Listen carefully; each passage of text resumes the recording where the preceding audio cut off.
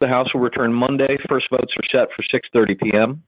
At that time, the House is scheduled to take up 11 bills under suspension of the rules. On Tuesday, the House is scheduled to take up another 12 bills under suspension of the rules.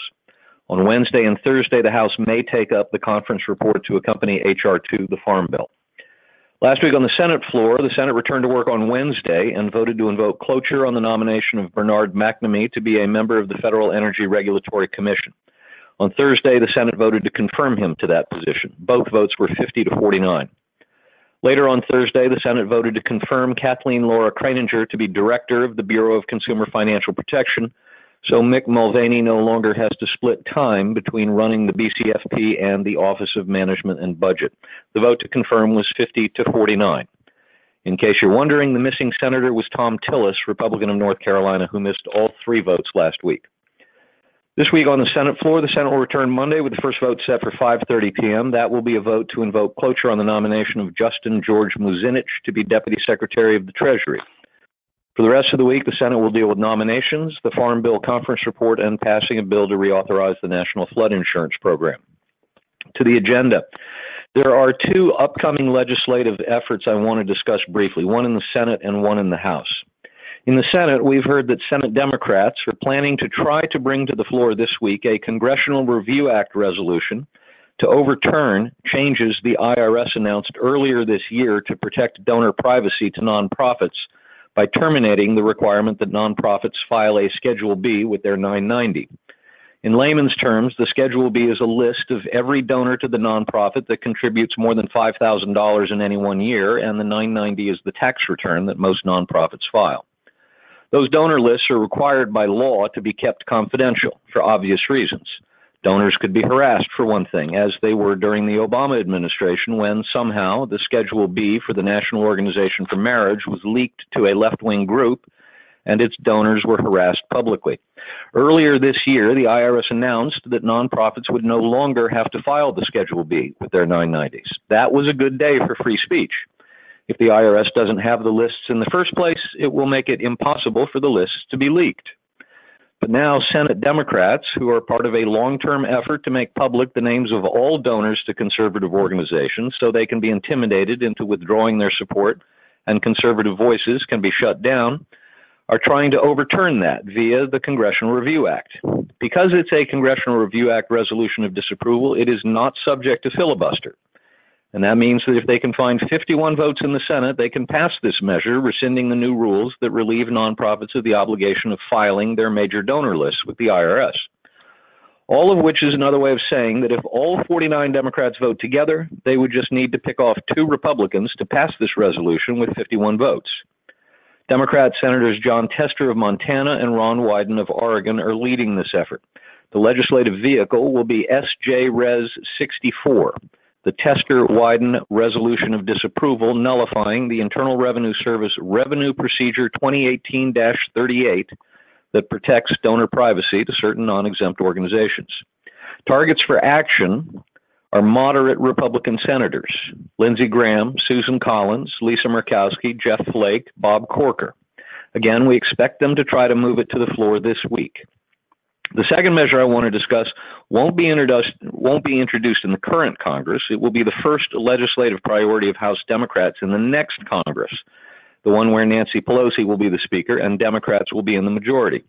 Speaker-to-be Pelosi has announced that Democrats will offer a so-called reform package as H.R. 1, meaning it's the highest priority legislative agenda item for House Democrats in the next Congress. We won't know for sure until the next House is inaugurated and the bill is officially dropped in the hopper, but for now, what she has said is that H.R. 1 will include the following items. Automatic national voter registration while expanding access to early and online registration. Increased federal funding for state voter systems, including paper ballots to deter fraud. Donor disclosure by political groups. We just discussed that. Members of Congress would be prohibited from serving on corporate boards. Presidents of the United States of America would be required to release their tax returns as a matter of law. And a new ethics code for the Supreme Court of the United States. Other items may also make it into the package, including requiring all states to use an independent redistricting commission to draw the lines for future congressional district maps, And my personal favorite, public financing of congressional campaigns on a 6-to-1 match system, wherein small contributions to campaigns up to $200 per donor would be matched with taxpayer funds at a 6-to-1 ratio. In return, candidates who take the match would be bound by a significantly lower contribution limit. So the Democrats want to make it easier for their allies to stifle voices with which they disagree, and they want to use taxpayer funds to ease the fundraising burden for way out candidates whose campaigns cannot find support on their own in the marketplace of ideas. In other words, par for the course. I'll keep you updated. On the courts front, 2 weeks ago, Senate Judiciary Committee Chairman Chuck Grassley canceled a scheduled committee meeting at which the committee was going to vote on 21 Trump judicial nominees.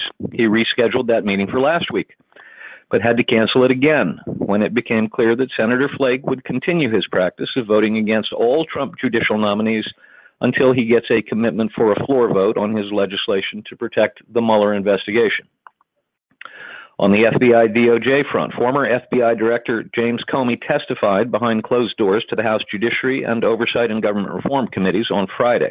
He will return for a second round of questioning on December 17. The transcript of the interview has been made public. It runs 235 pages.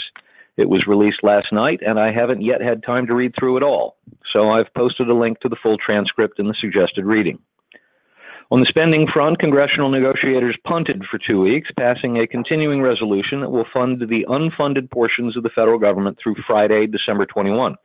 Their hope is that having that Christmas weekend backstop will serve as an inducement to get members to vote for whatever piece of crap spending package the negotiators agree to. Nancy Pelosi suggested last week that since they've pretty much wrapped up the negotiations on 7 outstanding appropriations bills, and the only one left that's causing a problem is the funding bill for the Department of Homeland Security, because that's where the border wall funding is to be found. The House and Senate should pass a full-year omnibus wrapping up the 6 bills together, and then pass a rest of the fiscal year continuing resolution for DHS, which would keep funding DHS at this year's level. Sounds fair, except it isn't, because that would mean that the president would only get $1.3 billion for the border wall in fiscal year 2019, which is less even than the $1.6 billion the Senate Democrats have already agreed to. So that's a non-starter for the GOP negotiators. They've got until Friday, December 21, to come to some sort of agreement. President Trump continues to hold firm on his demand for $5 billion in funding, and he knows that he'll have a much harder time getting wall funding after January when Democrats take control of the House. We'll keep you posted. Finally, on the staffing front, many changes on the staffing side of the Trump administration this week. The president made several personnel announcements. On Friday, President Trump announced he would nominate current State Department spokeswoman Heather Nauert to replace Nikki Haley as the U.S. ambassador to the United Nations. He also announced Bill Barr would replace Jeff Sessions as Attorney General. Barr served in that position from 1991 to 1993 under former President George Herbert Walker Bush. On Saturday morning, the president revealed that he would nominate current Army Chief of Staff General Mark Milley to become the next chairman of the Joint Chiefs of Staff. He will replace current Joint Chiefs of Staff Chairman General Joseph Dunford when Dunford's term expires next summer. Later on Saturday, the president announced that White House Chief of Staff General John Kelly would be leaving the White House at year's end. President Trump announced he would reveal his choice to replace Kelly in a few days. For months now, it had been expected that he would replace Kelly with Nick Ayers, who currently serves as Vice President Mike Pence's Chief of Staff. But the Wall Street Journal broke the news this afternoon that Ayers and President Trump could not come to agreement over the duration of the job assignment. Ayers would not commit to anything longer than 3 months, and the president wanted a commitment to a full 2 years. So it turns out that Nick Ayers will not be taking Kelly's job as White House Chief of Staff after all. And having turned down a job offer from the president, it's clear Ayers could no longer serve as the vice president's chief of staff either. So he made the announcement on Sunday that he would be leaving the vice president's office to join the super PAC supporting the president.